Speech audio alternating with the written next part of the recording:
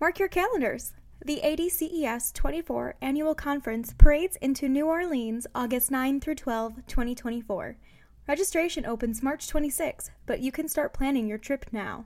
Get ready to seize opportunities to connect, learn, and optimize your diabetes care and education practice. Stay tuned for updates at ADCES24.org. Hello, and welcome to ADCES's podcast, The Huddle, Conversations with the Diabetes Care Team. In each episode, we speak with guests from across the diabetes care space to bring you perspectives, issues, and updates that elevate your role, inform your practice, and ignite your passion. I'm your host, Kirsten Yale, the Associate Director for Research at the Association of Diabetes Care and Education Specialists. Today's episode was recorded on location at ADCES22 in Baltimore. Over the next several weeks, we're bringing you captured conversations from the conference.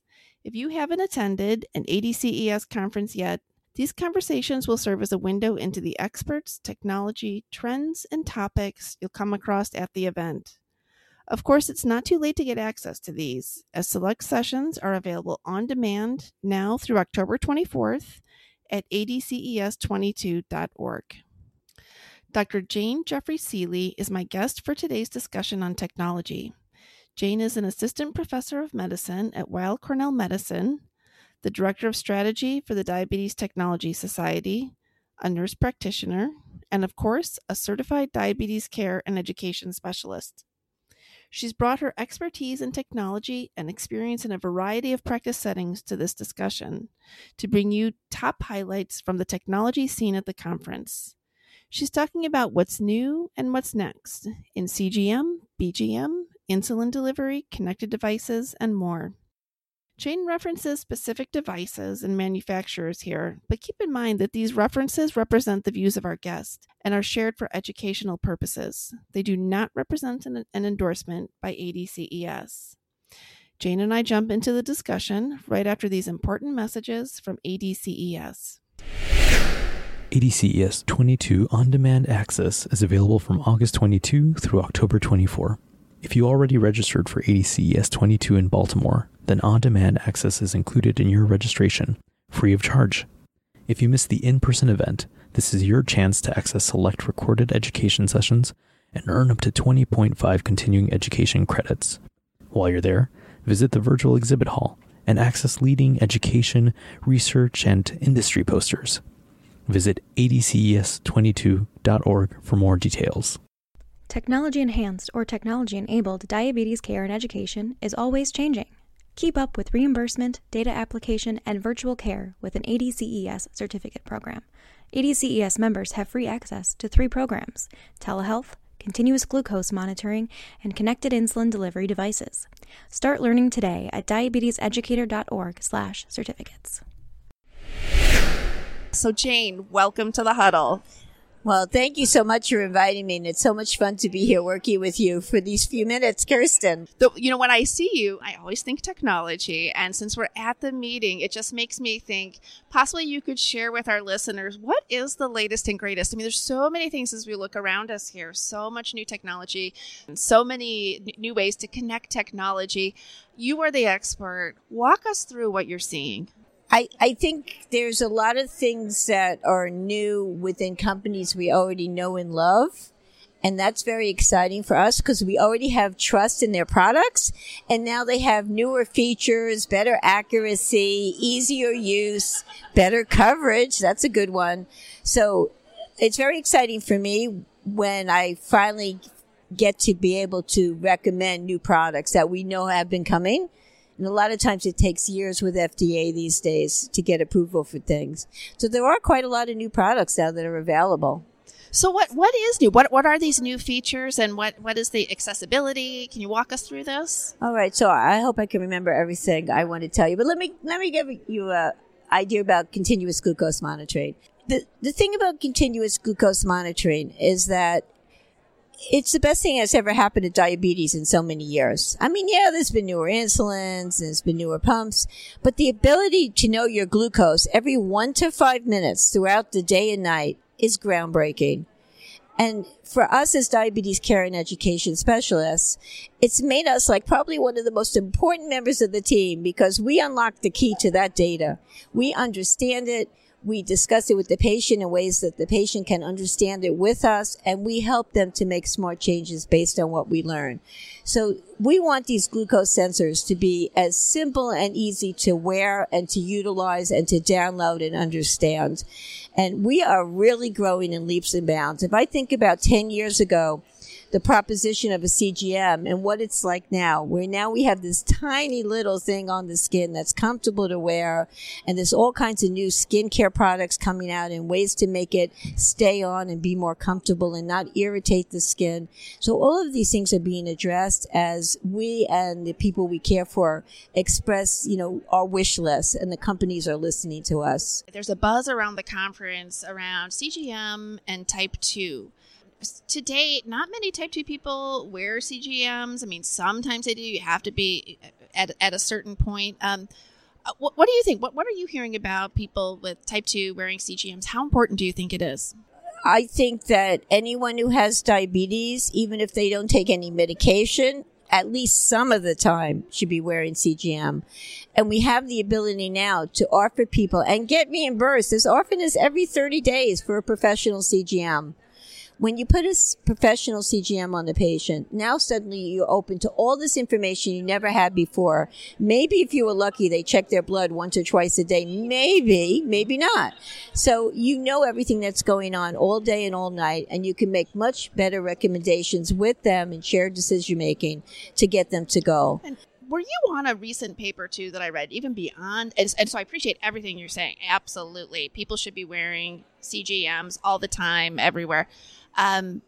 Even pre-diabetes. What do you think about people wearing CGMs that aren't at the diabetes state yet?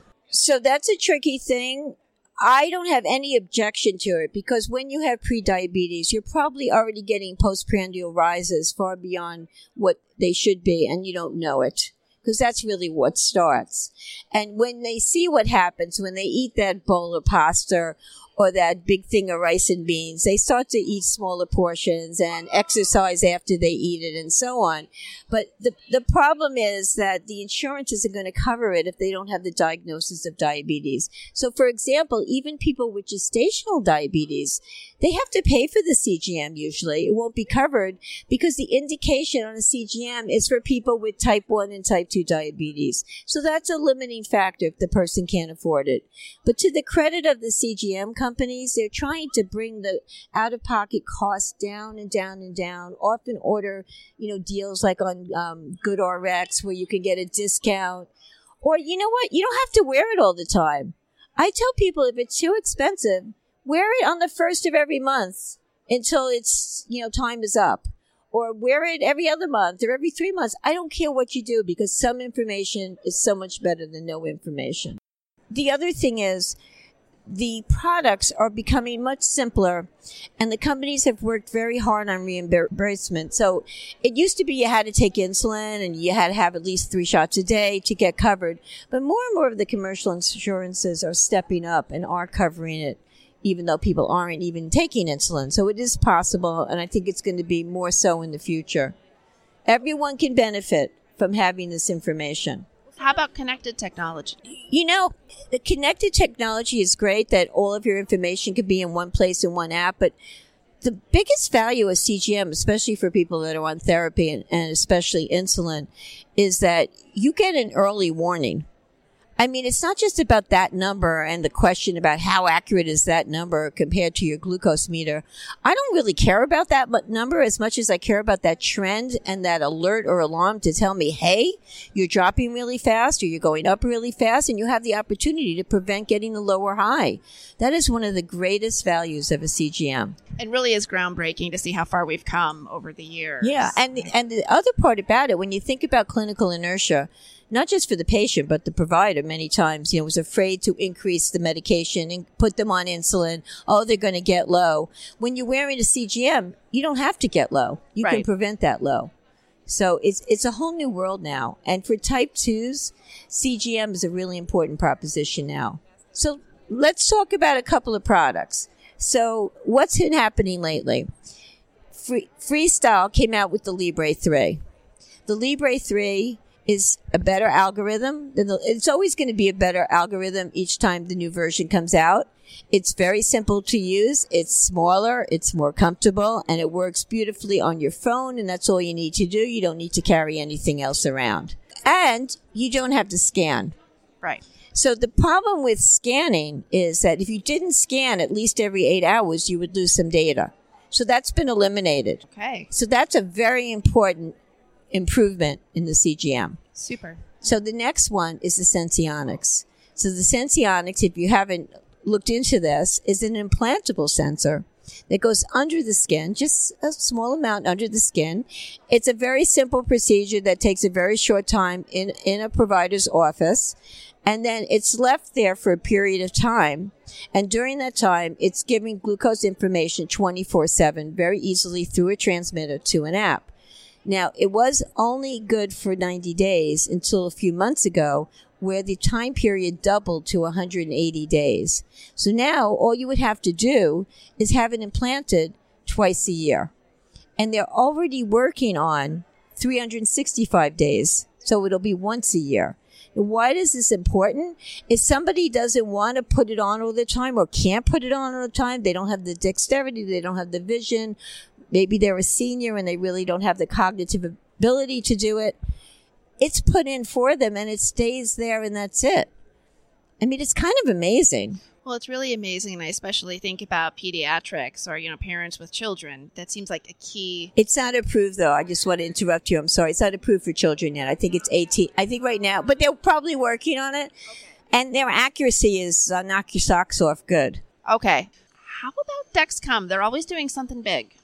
I know, and I'm waiting very impatiently for FDA to hurry up because the G7 is going to be much smaller and have a better algorithm. It's going to have a lot of advanced features. So that should be probably coming soon, I'm hoping. Okay, so maybe by the time we have the technology conference in December, maybe we'll see it. Oh, I hope so. So let's switch a little bit because I know you've done a lot of work in automated insulin delivery, right? And I know that like with the apps, with the communication piece, right, between the CGM and the insulin pump, and I know you focused a lot here in the past several years. And it probably is part of the strategy thinking forward with your director of strategy role. Talk to us a little bit. What is happening with automated insulin delivery? I'm so glad that you asked me that question because this is the wave of the future. No matter how we try to count carbohydrates and calculate doses, and even if the device is calculating the dose for you, it's so imperfect. Ask anyone living with diabetes and they'll tell you that, they do everything right and the outcome's not what they expect. So when you think about insulin, there's really three main uses for insulin. It's for in between meals and overnight. It's for covering your meals, and it's also for correcting highs. At this point, we have devices that can do 2 out of those 3 tasks. So that's very exciting. So at this point, the Medtronic is able to change in real time the basal rate, but it hasn't gotten to the correction part yet. But the 780, which is approved in Europe and elsewhere, is coming out very soon. So the Medtronic 780 will be able to do 2 out of the 3 tasks. The Tandem already does with the Control IQ algorithm 2 out of the 3 tasks. And the Omnipod 5 just came out and does 2 out of the 3 tasks. So all that the person with diabetes has to do is worry about their food. How much am I eating? How much insulin do I need to take? And the device is going to help them do that. We're making it easier to live with diabetes. But what if I don't want to wear a pump? Not everybody wants to wear a pump. I have an intermediate step now I can offer my patients, which is very valuable. So Medtronic now is the owner of InPen, which we've known for a number of years, and it keeps getting better and better. It works with more and more devices, so all of these devices are communicating with at least one other thing. So when a pump or a smart pen or even a smart pen cap like Bigfoot talks to another device or devices, all of the information that we need to do to take care of our diabetes is all communicating together and working together to get the best possible outcome. We're going to see more and more of this in the future. So your Apple Watch is telling the information about your activity. You're able to not necessarily have to count carbs. A lot of these devices are letting you choose a small, medium, or large meal. How great is that? Because you know what? Counting carbs is fiction, even for our specialists like us. And I was part of an experiment like that once, where a bunch of diabetes expert nurse practitioners were given pictures of the same plates of food, and we were supposed to guess how many carbs. It was all confidential, and we didn't agree amongst ourselves. It's hard to do that. So I think the whole notion of automated insulin delivery, calculating based on preferences that are entered into the devices, how much insulin for your food, how much insulin for your correction, and just giving you the recommendation and you deciding if it seems right to you or not, and you can modify it if you choose to. Although research shows us that what it says is usually the same as what an endocrinologist or diabetes care and education specialist, it's equivalent. It's really good. So it's going to make it easier to live with diabetes and get better results. Well, and it's also going to make it easier for diabetes care and education specialists to broaden their reach, right? To work with more people. So if the devices can start to pick up certain pieces, you can reach more people. But it's also so important. And let me ask you this. I should ask this as a question instead of a statement.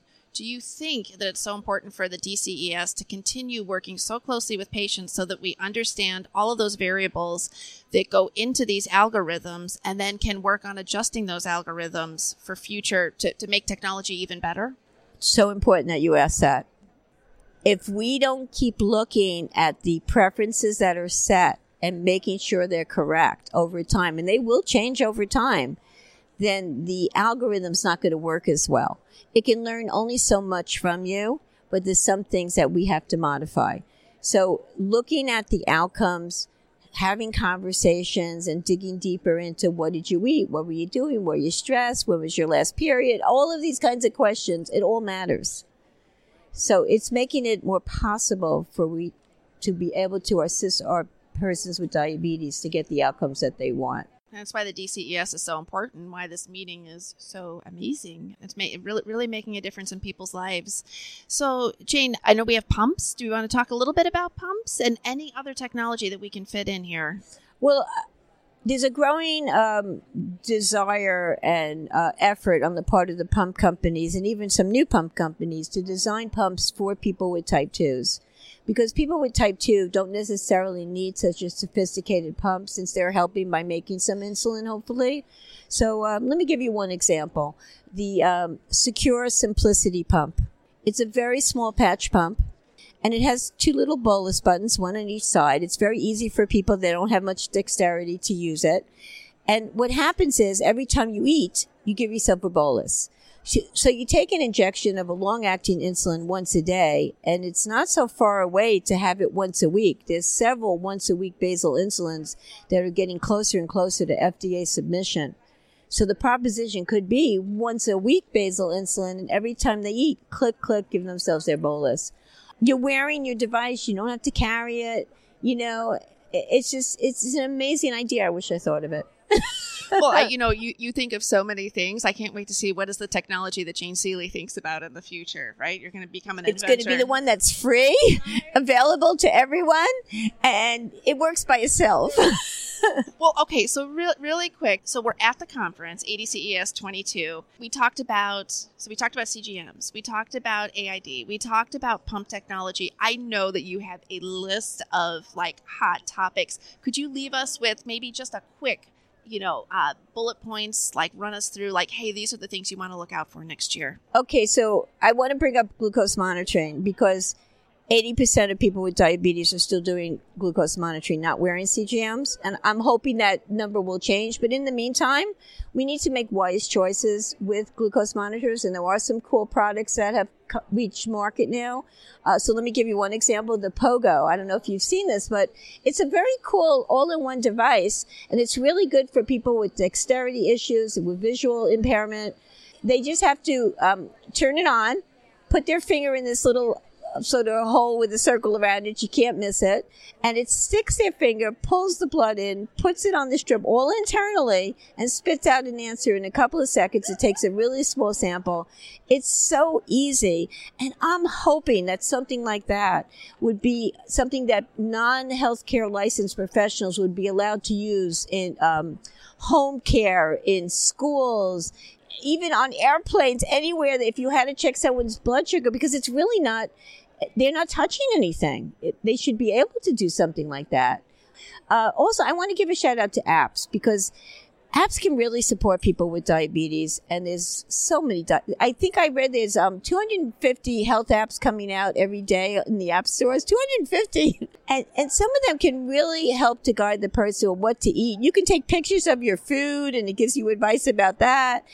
It can remind you to check your blood sugar or all kinds of things. And it also, in the app, it often combines all of the information from multiple devices in one place.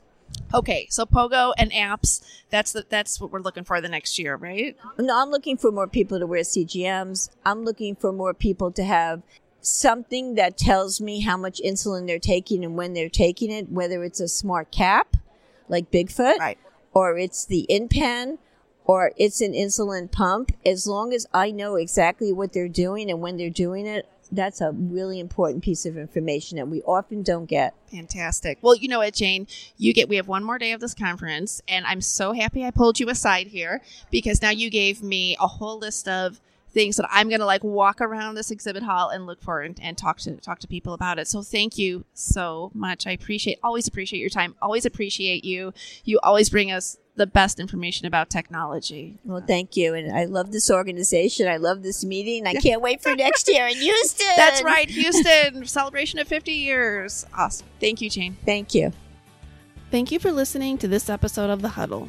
Notes and resources from today's episode are linked in the show notes at diabeteseducator.org/podcast.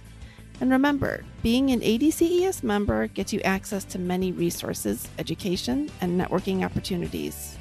Learn about the many benefits of ADCES membership at diabeteseducator.org/join. The information in this podcast is for informational purposes only and may not be appropriate or applicable for your individual circumstances. This podcast does not provide medical or professional advice and is not a substitute for consultation with a healthcare professional. Please consult your healthcare professional for any medical questions.